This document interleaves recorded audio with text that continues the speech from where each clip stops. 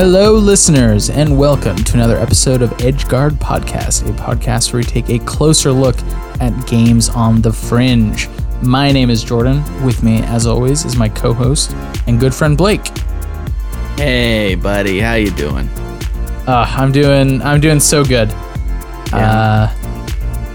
It's always a pleasure to play the games by the creator that we did today, which is Cosmo D. Previously, we played Off Peak for the podcast, and which was just a weird, fun, wild ride. And then for this week, we played the Norwood Suite, which is the spiritual and kind of sort of literal sequel to that one. And it just I felt like it had most, if not all, of the weird fun of the other one. And some additional weird fun. Weird fun. For those of you that were not listening when we recorded the other one, just a brief summary of this game is it's a walking exploration game that takes place in a hotel, the Hotel Norwood, named after its elusive, mysterious founder, Peter Norwood. And it's kind of about, he was like a jazz musician, I guess. And I don't think it specifies what kind of musician he was. He was just a musician, a famous musician. Well, he did. There's piano involved. I guess is the only thing we know for sure. Was he like composed piano music? But it's like well, I wouldn't even say semi-surreal. It's like a surreal hotel with like weird, a mixture of just like quirky stuff and like strange people, and then just like straight up like bonkers shit. Space bending bonkers weird stuff. Yeah. And you explore the hotel, talk to the strange characters within, and the sort of like core plot or mechanic is in order to deliver a CD that your friend gave you to a DJ that's at the Norwood Suite. You have to assemble a disguise of Peter Norwood in order to get into a party. Deliver the CD. Yeah, you gotta deliver the CD to the DJ who's playing in the basement. Yeah, DJ. What was his name? I forgot. Bogart. DJ Bogart. That's right. He's hanging out in the basement, playing hot beats for his 300th night in a row or 300th show in a row or something.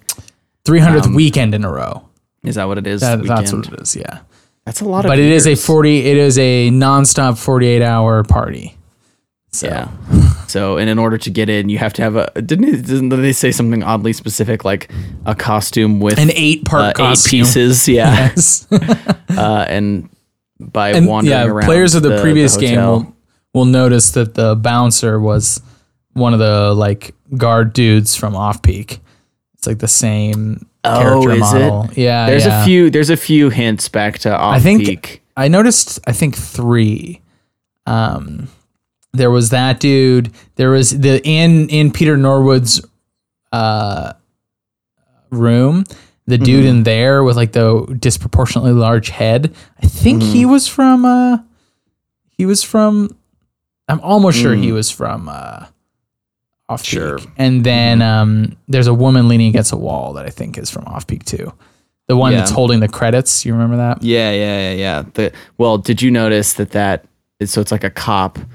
And that cop is watching you throughout the game.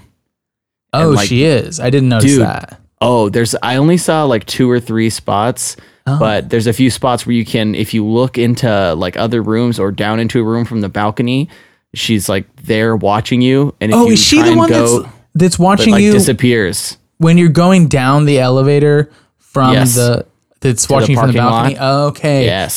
So I did see her once then. I didn't know that she appeared throughout. That's cool.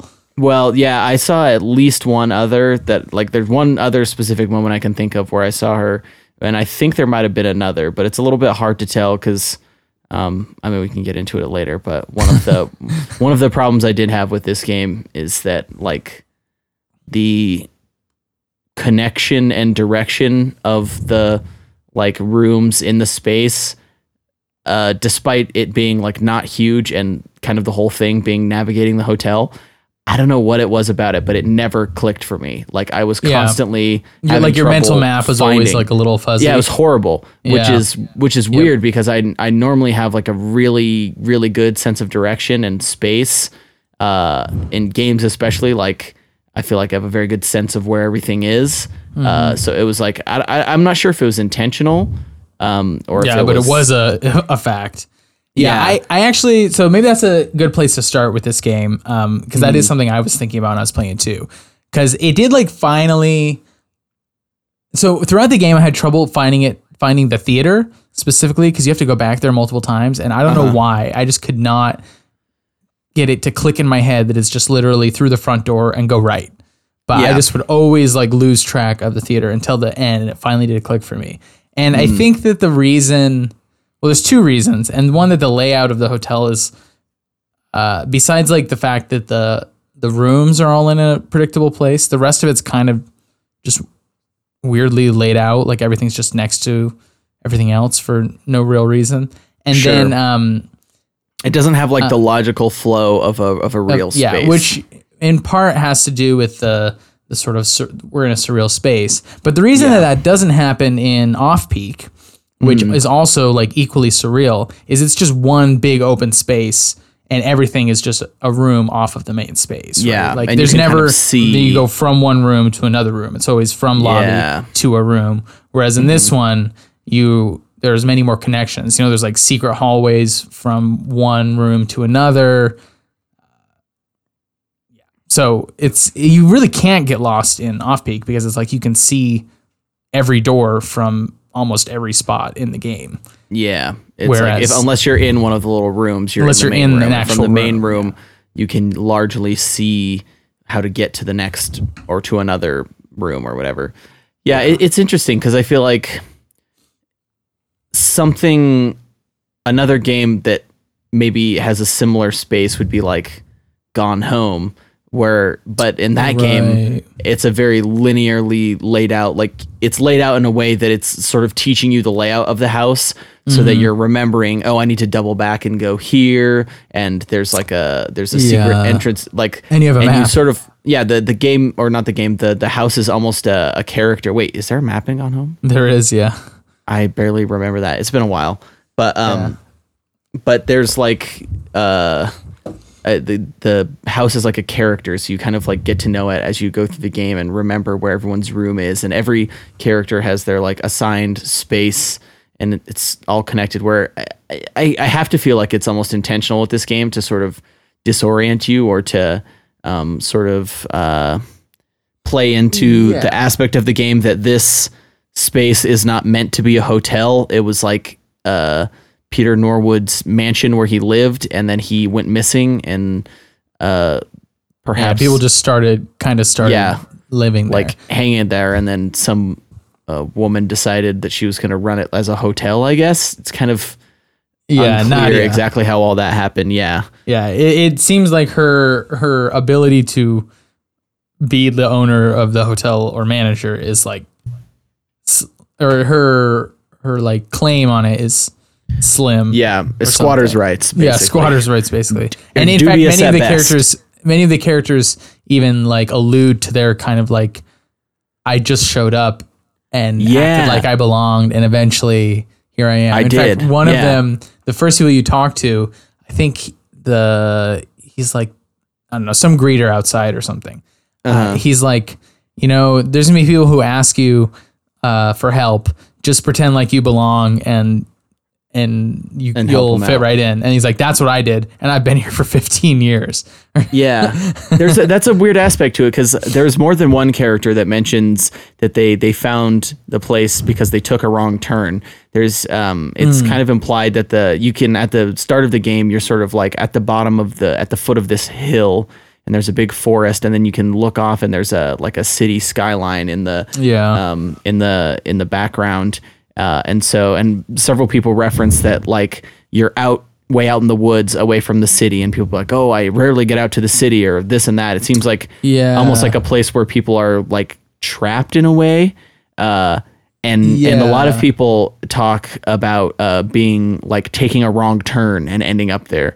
There's at least two that I specifically mentioned like, I just took a wrong turn and here we are. So it's kind of interesting in that way. Yeah. It's like, I think that's kind of like it's sort of an expansion of the theme of like, In Off Peak, it was like it's a train station, and there were lots of people who were like, train station is like a midway spot in your journey. And it's like a lot of I'm trying to get somewhere else. I'm trying to get somewhere, and I'm just hanging out in the meantime. This one's like what happens when your pit stop just becomes a home. Becomes your life. Yeah, you just never actually, it's what's the hotel from the Eagles song? The Hotel California. Yeah, it's like like vaguely outside of this world space where you just sort of like end up staying forever. Yeah, and it's kind of like there are so many characters. Like we already talked about DJ Bogart, how it's like it's mentioned that he was struggling to find any gigs, and then suddenly he's been the resident DJ at at the Norwood Hotel for 300 consecutive weekends.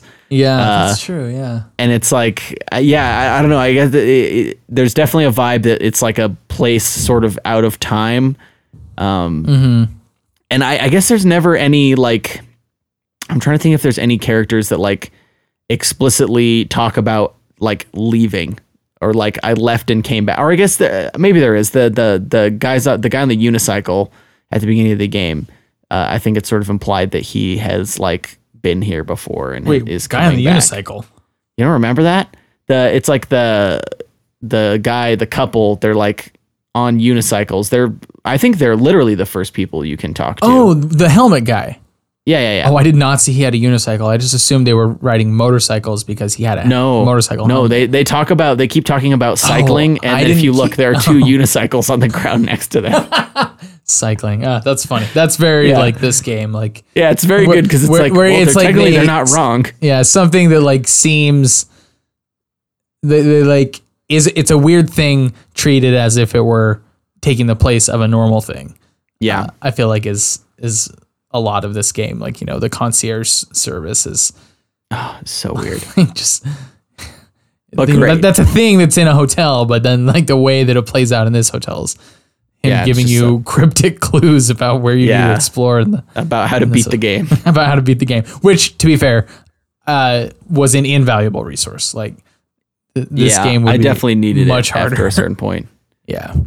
But wait, I had another thought about the liminal space thing. Oh yeah, one of the room you stay in is when you're talking to them, they're saying it's all booked up, and the front desk people. Yeah. And the room they end up giving you is a no-show from someone who had been staying there for 15 years. Sure. So it's that I do think the idea is it's like a hotel that kind of has stopped being a hotel in some way. Yeah, people just live there, it seems. Like I think it's implied that a lot of the people that are there live there and have for a long time, for quite some time. It's a very odd space. It's got kind of like a David Lynch, like Twin Peaks kind of vibe of just like, it's very matter of fact about things that are, it's like matter of fact in a way that you're like, oh yeah. And then you think about it for a second, you're like, wait, that's kind of weird. And then it'll hit you with like, no, check it out. Here's the lady that hangs out with the diner with a log all the time. And you're like, okay, so this is like explicitly weird. And now that I'm thinking that this is weird, there's a lot of other stuff that is also weird. Yeah, it definitely plays with like what sorts of weird like stuff you can sneak in by using like a normal or non-weird tone or something like that where it's like if everyone treats it as normal, you're kind of just like, yeah, okay, sure. Then you think about it, fine. Like, why the fuck is this what I'm doing? Yeah, and I think part of it almost feels like it seems almost like a place that would exist in real life, like, oh, out in the woods outside of New York City, like upstate in the woods, there's this weird hotel that's like a nightclub in the basement, and some like famous musician used to live there, and you just like, it's like you go and have a transcendental experience and drink some weird dystopian Red Bull. Blue Moose. Yeah, Blue Moose. And like also there's a weird corporation that's like trying to buy the hotel. Yeah, that was an interesting, that's a whole weird aspect. Yeah, that's another thing that was a sort of variation on a theme of Off Peak. And this one, it's like, this is the refuge that all these people have kind of gone to for whatever reasons. And then this like, outsiders coming in to repurpose it. I think turn it into a server farm. I don't know if you talked to the drunk executive outside, but that seemed to be the implication. And then in Off Peak, there's like some weird like, oh, he's almost like a king or a duke or something. Yeah, he's like a kingpin. He's like a crime lord. Yeah, basically. Crime lord. That's right. Yeah, who's kind of like running the show and decides who gets to go in or out or whatever. Huh.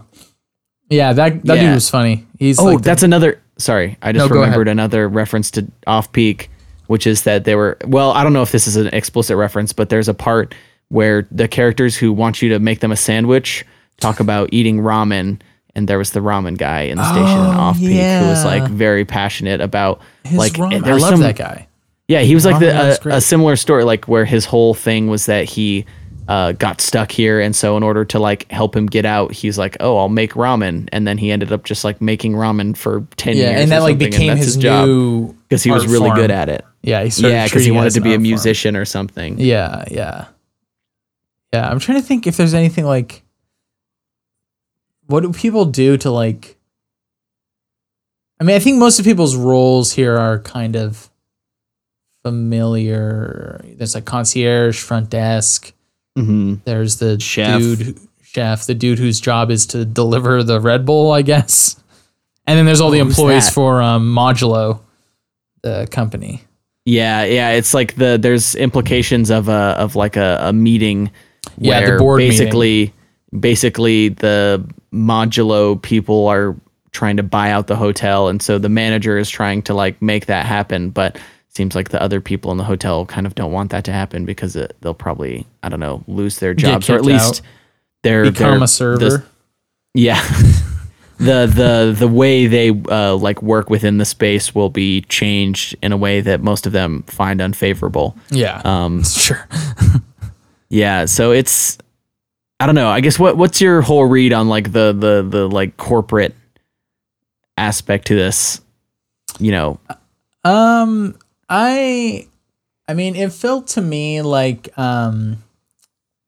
the sort of like vibe it was going for is just like people who are making use of what they have at hand, like they're just treating this as a home or just like stopping by, but they're not like they don't have like the power, or they're not in charge of like the ultimate fate of it, so they're just kind of like making do, I guess is the theme, because it didn't seem like it was like the fact that it was a like business that was gonna be kicking everyone out was like especially important. It just seemed like it was important that it was like someone from the outside coming in. It didn't seem like business or economics was actually like a theme of it. Yeah, that's true. There's like sort of subtle hints about, you know, it being like some evil corporation trying to like strip this place of its character and everything. Yeah. But largely the denizens aren't specifically concerned about that, but more about like losing their place within it in the change, which is interesting. And some people are trying to like use it for their advantage, right? Because some people are. Oh no, I guess those are the Modulo employees that were like. Yeah. I think it's mostly the Modulo people. The board meeting. Yeah. Okay. Yeah. But like most of the people there, I mean, I think that's sort of plays into the fact that it's kind of a nightclub, as I feel like nightclubs are specifically historically have been places where like certain communities, like, okay, this is a club where like the disco people hang out, and like disco's this whole movement. It's a big community of like disco people, and it's like kind 70s. Of a subculture on the edge where like exactly you can kind of do your own thing. You're like not totally out of the like the normal world, but like there's a little bit more leeway to sort of express yourself, as I think that's sort of like implication of that comparison. Yeah. It's a space where it's like, okay, we're all accepting of each other's weird shit because we've found this like communal space and this communal interest that we can like share. And so that I feel like that definitely feels like a big theme of it is like we're all kind of weirdly obsessed with this guy's music and sort of the like mystery of where he went and who he was, and like people trying to get into his ensemble. I don't know. It's interesting. I still haven't like totally made heads or tails of it. Which seems to be at least partially on purpose. Yeah, totally. On purpose. Part of the design. Absolutely. It is intentionally blurring heads and tails. Sure. That did just. I totally lost my train of thought. On the topic of people trying to like recover his lost like music or whatever. What did you think of the like?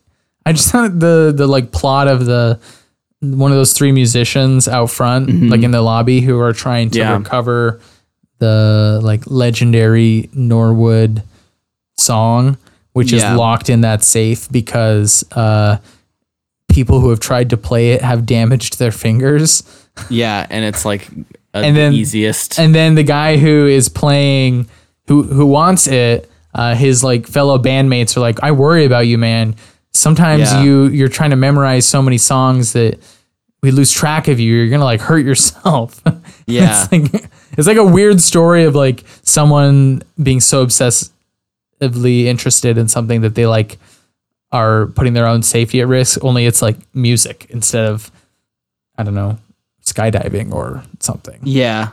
I mean, I feel like that's a recurring theme because there's the woman who's like sitting outside her, I assume it's her dad's hospital room, talking about how basically like her dad was like brought in to be part of Norwood's ensemble and then kind of fell out, but then was like still obsessed with it and like to this day was like couldn't think about anything else. And then you go in this hospital room and he just has like that really eerie like permanent smile. Yeah, creepy as hell. And it's like bedridden. And also, you know, I wondered. So, did you see in Norwood's room all those the notes on the ground? Yeah, from my Gabe? Interpretation is that's Gabe. That's okay, him. Yeah, that makes sense. Also, that didn't occur to me until just now. But yeah, that's the character that comes in at the end of the game. Yeah, that was creepy. I don't know what that was about. Yeah, I it's I was like gonna ask you're you. just like listening to the Muriel's track with DJ Bogart, and then DJ Bogart's face just falls like disintegrates off and he becomes a skeleton, and then creepy dude barges in. He's not just a skeleton, he's like a Terminator, like it's like a metal, he's like a robot. Oh yeah, he's like a robot. And so I don't know, like the implication is like Nadia had set up a DJ robot to just like, that's why I think, doesn't someone say he's like a machine when he does the 300 weeks of DJing, and I think another he's literally a robot. Yeah, and like right before that happens, I guess we're sort of skipping around here a little bit because it's the only way to talk about this game. It's I wouldn't say nonsensical. I think nonsensical is like a reductive way to think about it, but it's definitely like alter sense. Yeah, sure. But like as you're going up the elevator to that final room where you play the music for DJ Bogart, like literally it shows you the same thing that's going to happen to DJ Bogart in like 2 minutes, but it's Norwood. So the implication to me was that Norwood was a robot and he didn't go missing. He just, and also that room is just full of like robots. Little Norwood mannequins. Yeah, exactly. Yeah. That was my interpretation too. That Norwood. Oh, so that's interesting. So the DJ Bogart is just the same thing as Norwood. Yeah, basically it's like the next reincarnation to be deified of, this strange musician with innate talent and strange legend. Yeah, I did like that there was a sort of foreshadowing to that by the fact that like the disguise you have to put on is like one of the pieces outfit is like a mask of his face. It's like, why is that here? Yeah. Why would it be there except because they had those? They're a bunch of mannequins. He's not real. Yeah, it's yeah, it's interesting. I feel like it's one of those things that, you know, just kind of like sit and chew on for like next couple days. I'll be like, maybe have a dream about, plausibly. Yeah, ooh. It's funny because I didn't like. I think I had a similar feeling with Off Peak that, like, out of context, parts of it seem like they might be very creepy, but during the playing of the game, almost none of it actually felt creepy to me. Yeah. With Off Peak, I will say the one thing that legitimately scared me was when you go to the edge of that one balcony. Not this game. Off Peak, and then you turn around and her head's just poking out the side of the door. That did scare me, but yeah, and I think that's meant to be explicitly scary. The closest thing to that in this game was seeing the cop watching you from the balcony. That's exactly what I was going to say. But like largely for the most part, I find this game very enjoyable. Again, similar to Off Peak, the music is a big part, and actually even a bigger part maybe, in that like all of the music exists diegetically within the actual like narrative of the game. Which was different than Off Peak. Off Peak was kind of, you just like walk into an area and each area has like a song. Right. Here you start the song with some actual music device. Well, and like literally anytime you're hearing music, there's a speaker that is generating it within the space. See, I didn't realize that literally every time, but that makes sense. I guess that's not entirely true. Like when you're those tableaus that are sort of shown in the hidden passages as you like. Although the tableaus, there's always characters with musical instruments. Yeah, so those have less of the like explicit like here's a speaker, but there's always any other time you hear music, there's always a speaker and it's always like pulsating with the beat, which is a nice effect. And like I don't know, it sort of grounds everything. And clearly, music is an important part of this space. Like its whole existence is sort of predicated on the like musical genius of Norwood, and also like the draw of the musical talents of the DJ Bogart. And so I think it's important and interesting that basically all of the music in the game exists within the game. It's like within the game's narrative. And then I was just thinking of this because we talked about it last week. It does have a tone puzzle also, which is that you have to, not really a puzzle because the sheet music's right in front of you, which is good because it took me longer than it should have to get that right. Yeah, it was bad. Well, the other thing is, go ahead. But if the like notes hadn't lit up in front of me, that might have been a real obstacle for me. Well, another thing is in the main character's like hotel room, the sheet that you first pick up like spells out the notes. Oh, does it? Like on the back, right. Yeah, it says DAEC. It technically says DAECDE, and the last E is technically an E flat. It's an accidental, but yeah, it's one of those things. I think they Cosmo D did a good job of like, okay, you don't have to know how to read music. We'll shorthand some of this for you. Yeah. It's not missed. What was your? Did you ever find anything to do with the room with the bowling pins?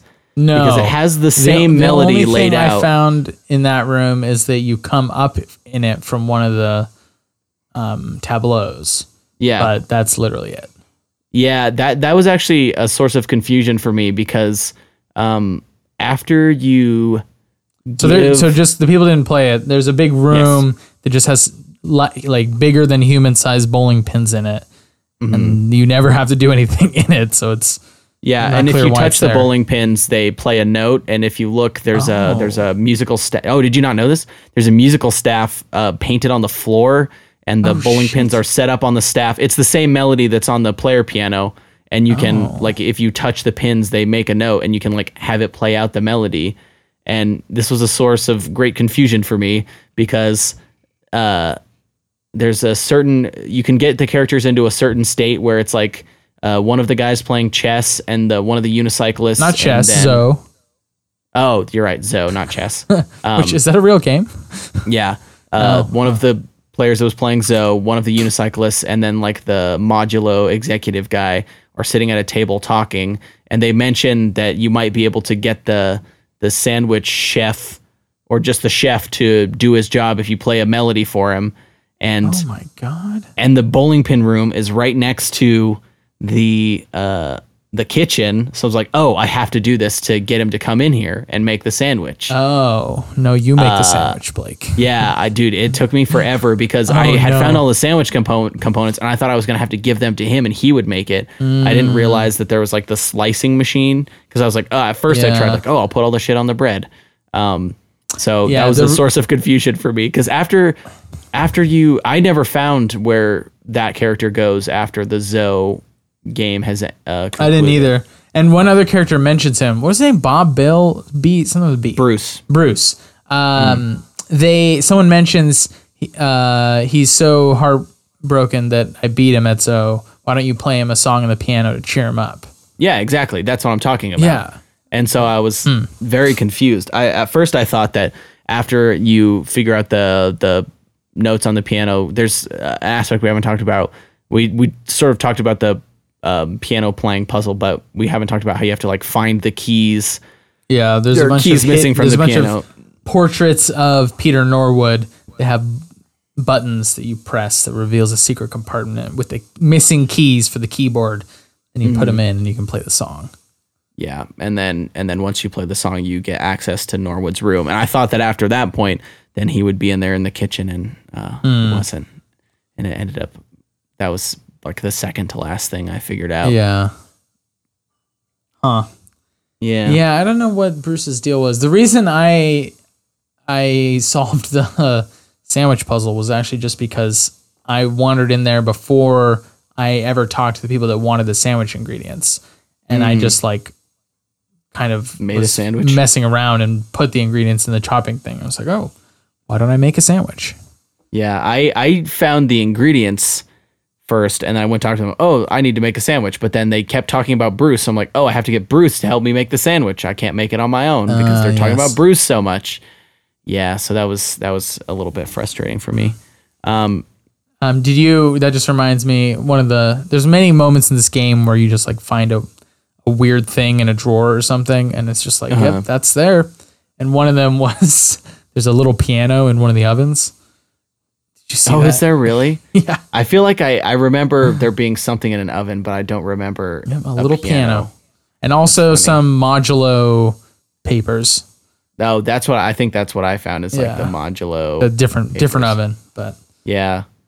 Another moment when I found a weird thing was in one of the rooms, I think on the second floor, in one of the drawers, there's just one of those like stone woman faces with the glowing eyes. That was weird. Yeah. I mean, this game, similarly to Off Peak, is just like packed full. Like every corner of it is full of like a weird, strange little thing, or like art, or this or that. It's just kind of like everywhere, or like fake books. Some of them could even be real books. I don't know. I think some of them might have been, because one of the posters, it had the like the composition method. It's like an avant-garde poetry writing technique where you take a page of pre-existing text and you block out everything except for the words you want. And then it spells a new thing. And that was like I think it was like a real thing that was on on one of the walls. I mean, I talked about this when we played Off Peak, that that game especially felt like you were inside someone's brain, and just like everything they find cool or inspiring is like splattered on the walls or hanging from the ceiling or tucked away in a conversation. And this game feels like that, but like packed into drawers and corners. It's a little bit more stuffy and like hidden than on display. Hidden away, exactly, which kind of has to do with, or thematically fits in with, the fact that it's all tucked away up in the woods on the top of a mountain. Which I do really like the approach, like where you start the game like going up this windy switchback road to get to the hotel high on the hill. There's something I just find very cool about that. That it's a very cinematic setup, I feel like. Yeah. That actually reminds me, is there anything you can do with the gated forest park place? No, there's like, you saw the creepy dark figure, right? No. There's like a person out there, like is it like, it's like a shadowy person? Is that a cop? There? It looked like a, like they have like jet black.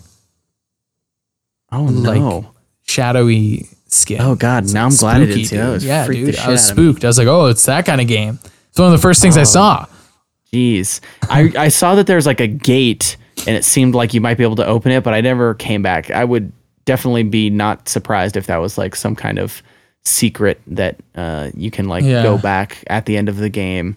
And one thing I will say that this game does is it I actually wouldn't be surprised if you can't go in there, just because like if there was a like walking simulator game that did that, it would be this one. But one of the things it seems to be doing is like doing the walking simulator thing of like showing you something that draws your eye and you're curious about, but you can't access now. But then giving you a lot of them later, and not telling you which ones you will get to later and which ones you will, and just kind of like holding you in this like perpetual state of like wondering, you know, is this something I can access? Is this not? And it's like, whereas in most games of this type, it's like, oh, I'll get to that later. Here it's like, will I get to that? Narrative payoff. Yeah, that's interesting. I mean, again, it sort of plays back into this weird aspect of the Hotel Norwood being this space that people it's maybe not necessarily voluntary to leave or whatever, and like you're not in control of everything there necessarily. That's interesting. I hadn't thought about it that way. I started like just noting a few of the other moments when it had little like things like that sort of like they point to something being there, but then it's never actually revealed what it is. Another one is, if you look in all the trunks of the cars, some of the like contents, they kind of like have a little, like almost a little mini story to them. One of them, I thought this was super funny. In one of the trunks, there were hot dogs, charcoal, and a sword. And so it's like someone's gonna roast hot dogs, but they're gonna use a sword instead of like a poker. It's interesting because in another game those might just be like totally like silly, like little, like a full gag. It's just or just like dumb shit that's randomly thrown in there. Whereas I feel like everything here is like I bet you that trunk is supposed to belong to one of the specific characters that's in the game. Yeah, that's true actually. Because I mean, there's literally a part where I don't know. But I bet you if you like thought about it or were paying super close attention on the second playthrough, you could probably figure it out. It just seems like that's the kind of game that this is. That is the kind of game it is. And I mean, especially since like all the other, like one of the cars is locked, and so you know that is specifically for one person because you have to go unlock it later. You have to get the key from them. And then one of them, the like executive is leaning against, so presumably that's his car. Yeah, that's a good point. I didn't think of that. I wonder if you can match all of them to a specific character. Is the van with like the like recording equipment in the back? Yeah. Or I guess it's probably the band then, huh? Now that I think about it. Yeah, because there's like it's like a modular synth is what it looked like to me. Yeah, you know what? Damn, now I'm curious. I bet you can match every car to a character. That's what I'm saying, dude. Dude, who's roasting hot dogs? I want to know. And why are they using a sword? Why the hell not? Why the hell not? I bet you'd be the weird like red moose salesman guy who wanted to go for a swim. He seemed like the kind of guy that would be roasting hot dogs with a sword in the woods. Yeah. One thing that reminds me of another thought I had about this game. Just the reason why the concierge is necessary, I think, is because mechanically this game has a lot of the kind of logic and structure of an adventure game, and that the objectives is like, you know, get objects from people and give them to get different people who need them, and to get new objects, and then solve the puzzle when you get all the objects you need. But like, and just as we sort of encountered this in Grace Bruckner's Frog Detective game, is like it's a little tricky to mix that with like surreal logic because like adventure games are about like thinking about what objects are for. So the way that these surreal games like solve it is by just being very explicit about who needs what. Like someone's like, I want pasta. And in this, it's like the concierge tells you, I think that guy wants to go swimming. Yeah. And I mean, they tell you, and it's laid out in that like the text that they're speaking will be the color of their clothing. And then things that they need like things you should pay attention will be white. Yeah, if you pay attention to like the band members, the guy who the piano player is wearing orange and his text is in orange, and one of them is wearing red and all his speech is in red. Didn't even green. Notice that. That's so smart. For the most part, characters they're you can easily tell which text belongs to who. Yeah, yeah. Oh, that's smart. And actually, while we're talking about the characters and the text, I want to talk about probably my single favorite detail of this game because it's so cool, and I'm like surprised that another game hasn't done it. We talked about sort of expressive text and expressive babbling in games that use text to communicate speech. And this has the by far the coolest like text to speech babbling because it's all musical. Yes. And each character has like a different and like characters that have certain relations, like the father-daughter thing where one of them's like the father's a lawyer and the daughter's trying to write music. They're both a piano, but they're different and it's like played different. Oh, it's so I want to know how Cosmo D like what exactly he did.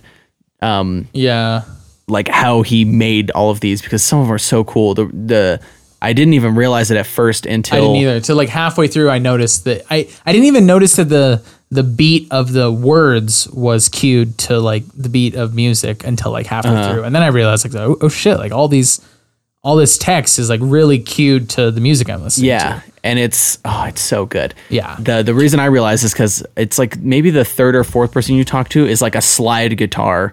And does every character have a different instrument? They might not all have a different instrument, but for the most part, it's like if they are talking in the same scene, their instrument is totally distinct from the other characters that are there. And that's cool.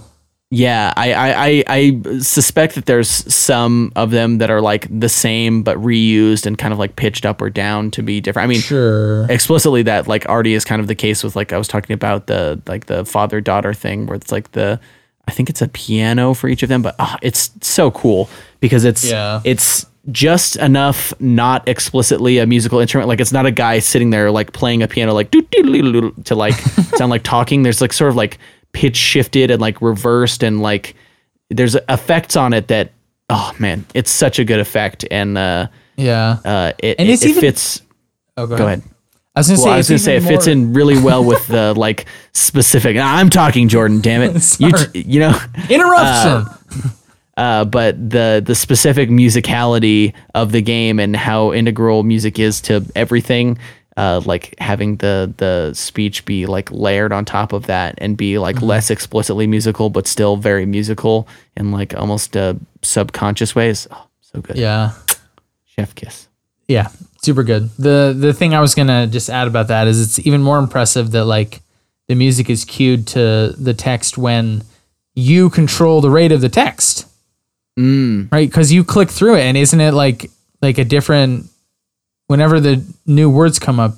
Like I'm not sure. Doesn't it beat so the music? I didn't particularly notice that the text was like or like that the babbling sound was like played to the beat of the music. I think that might have been just the fact that it's like musical enough that and broad enough that it sort of will fit into whatever, like sort of fit over whatever. So your brain sort of slots it in with the music, and it might be. I don't know. I'm not certain on that. That's not something I particularly noticed. I was more. But you're the music guy, Blake. Yeah, and I was like more interested in like I'm also the production guy, and I'm more interested in like. the timbre and like the quality of the sound and the way it was like produced and like the effect it creates. Fine. Yeah, Jordan. One thing I did want to ask you about this game is, did you get all of the tableaus? Yeah, there were. I think I did. All 9. I know I didn't. I probably got half of them. Oh, really? Yeah, let me see my achievements. You can see. I got all but one achievement, so I might have missed one, or there's an achievement for something else. Actually, I guess if I can look at the achievements. I got all but 4. 1, 2, 3, 4, 5. Oh, nope, I didn't get the 5th one. I only got 1, 2, 7, 8, 9. I got one. Yeah, everyone but 5. So were they mostly in bathrooms? It was always like you would go into a room, find an object you need, and then there'd be like a shortcut. It's like always they were always in the item. Shortcuts. Yeah, it was like after an item, you'd like find. Wait, so a was there one in through. The luggage room? Not that I found. But you get an item in there. I mean, I don't think it's necessarily always that you get okay. Well, maybe I don't know. Maybe that's the one I missed. I don't know. Oh, maybe. Huh. But yeah, well, damn it. Now I'm like wanting to. I kind of thought I would have found everything because you and I talked before we started recording. I sort of missed something early on in the game that ended up with me kind of like wandering around. Yeah. I think I played probably an extra hour on top. Well, maybe not quite that much. Yeah, I played just under 2 hours, so. Oh, I guess I did too. 114 minutes is what it says, but. Oh no, I was like, okay, I guess a fair bit. I was like 90 something. So okay. I guess a fair bit under 2. Yeah, I spent a solid amount of time wandering around, kind of banging my head against how to get the last 2 items. But what was my train of thought? I totally just lost it. Oh, I thought I would have found everything. So I'm disappointed that I didn't find one of the tableaus. I need to go back. I gotta go back. On the topic of the tableau, I think is plural tableau just tableau? I'm not sure. I don't speak French. But I don't know. You're the English major, man. English, not French. Language guy. You're the language guy. The words guy. Was there kind of like narrative to them, because it's always Peter Norwood playing with music with someone, and in the last one he's kind of like gone limp and being like, or not the last one, maybe this was the 8th one, and being like dragged like arm in arm by someone. And I'm sure there is if you line them up. I mean, I think the implication is that like each one is one of the musicians that he sort of like let into his elusive ensemble, and sort of it's them like him coming to appreciate them and be like sort of gaining his acceptance, and then him like rejecting them after he's like tired of them was my interpretation. And also like the final. Wait, so is each tableau a different character? Yeah, or there's a couple of them, or there's at least one of them that's 2.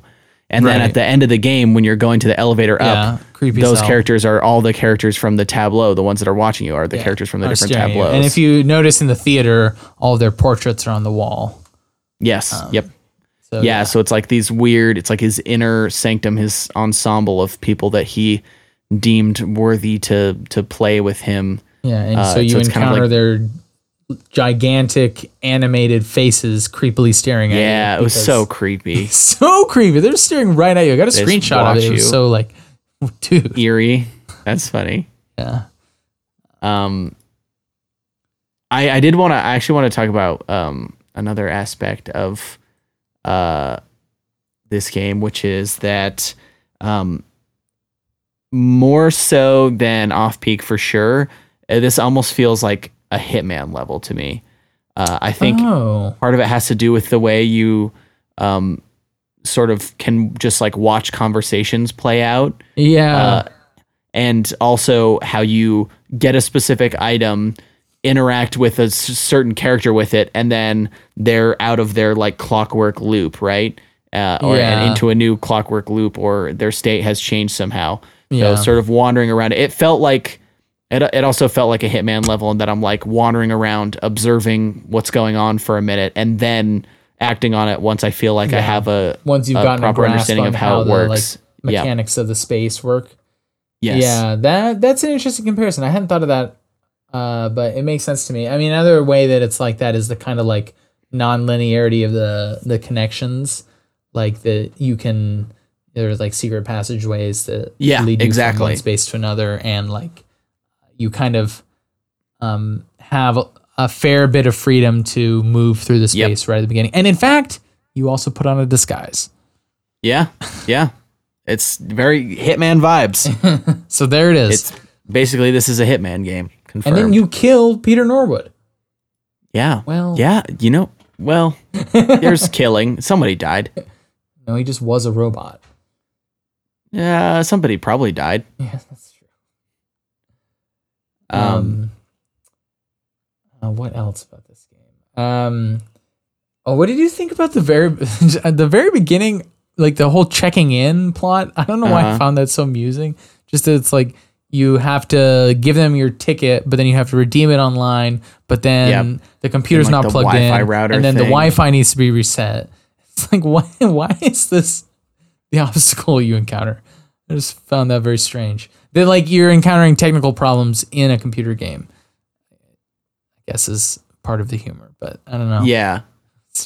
Yeah, it's I don't know. I guess I don't have anything to add to it. It is funny. It's one of those things that's like presented as like without any remark of it being weird or funny. It's just kind of like, oh man, you gotta do it online, man. Or you gotta go over and redeem the voucher on the computer, and then the Wi-Fi's broken. It's like, oh yeah, the Wi-Fi's way up in the library, and it's like reset it. Presented so matter of factly that it's I don't know. It's part of this game's, and from what I'm starting to come to understand, like Cosmo D's whole thing, or whole aesthetic and style is sort of that matter of factness and playing it pretty straight. I guess it also kind of like introduces you to the space in the sense of like nothing quite works, and it's just like people have kind of like pieced together their lives here, and that kind of like thematically goes with like, oh, the computer doesn't work, oh, the Wi-Fi doesn't work. Yeah I agree with that. And then the last thing, I had another question. Did you figure out what those weird like tanks of liquid were in some of the, do you know what I'm talking about? They're in some of the rooms. Oh no. Was that supposed to be some of the bathrooms specifically? Yeah, in the bathrooms. Was that supposed to be the Blue Moose or the what? Sorry, the Blue Moose, the energy drink? Oh, I don't know. Now that I'm thinking about it, one of my thoughts was that it's like those are the characters that are robots, and it's like where they, I don't know, it's like their station where they go to sleep or something. I don't know. That's just a thought that occurred to me because the last one that you see, I only remember seeing 2 or 3, and the last one is in DJ Bogart's bathroom. Yeah, it isn't DJ Bogart. So I'd wonder if maybe the other one is in Norwood's bathroom just has a shower because there's one of those notes from Abe D in it. I'm not sure. Yeah. Yeah, I was really, for some reason, Norwood's bathroom really felt to me like it had a secret passage in it, and I spent a lot of time looking for it and I didn't find one. No, there isn't. I didn't find one. Maybe that's where the 5th tableau is. I don't know, man. Yeah. Yeah. Who knows where the 5th one is? It's a true mystery. No one knows where the 5th tableau goes. You know? Yeah. Only Cosmo D, and probably many people who played this game and are more observant than us. Oh man. Well, did you have anything else you want to cover with this game, or pretty much got? No, that's all I had. So we can move on to our game for next week if you want to. Yeah, I'll tell the people about How to Be a Tree by Zaphos. Or I guess I should say Jimmy Zaphos Andrews. This is billed as an an edutainment title about proper tree behavior made for trees. Made for trees. As you may have guessed, is not true at all. What this game is exactly, I have no fucking clue, and that's why I want to play it so much. So we're gonna discover what in the hell is going on with How to Be a Tree. Next week. You can find it at Zaphos. That's zaphos.itch.io/how-to-be-a-tree, which I could explain to you like how exactly that's all spelled and formatted, but that's silly because you could just follow us on Twitter at what's our handle again, Jordan? That's at EdgeGuardCast. You can follow us there, and we'll tweet out the links to the game we're playing for the week and links to new episodes. So go ahead and give us a follow. And if you have thoughts about any of the games we played or recommendations for games to play, that's also where you can hit us up. And we will almost definitely take your recommendation. Always looking for new games. Unless it's stupid. And even then, maybe. Always looking for recommendations. If it's stupid in an interesting way, then maybe. Yeah, that's true. It doesn't have to be good. Just has to be interesting. Just has to be something worth talking about. Which is a very, very expansive criteria, I would say. Yeah, worth talking about. And if you just want to talk about some of the games we have played, that's also a place you can do that. So go ahead and follow us at EdgeGuardCast on Twitter. And next week we'll be playing How to Be a Tree. And with that, we will talk to you next week.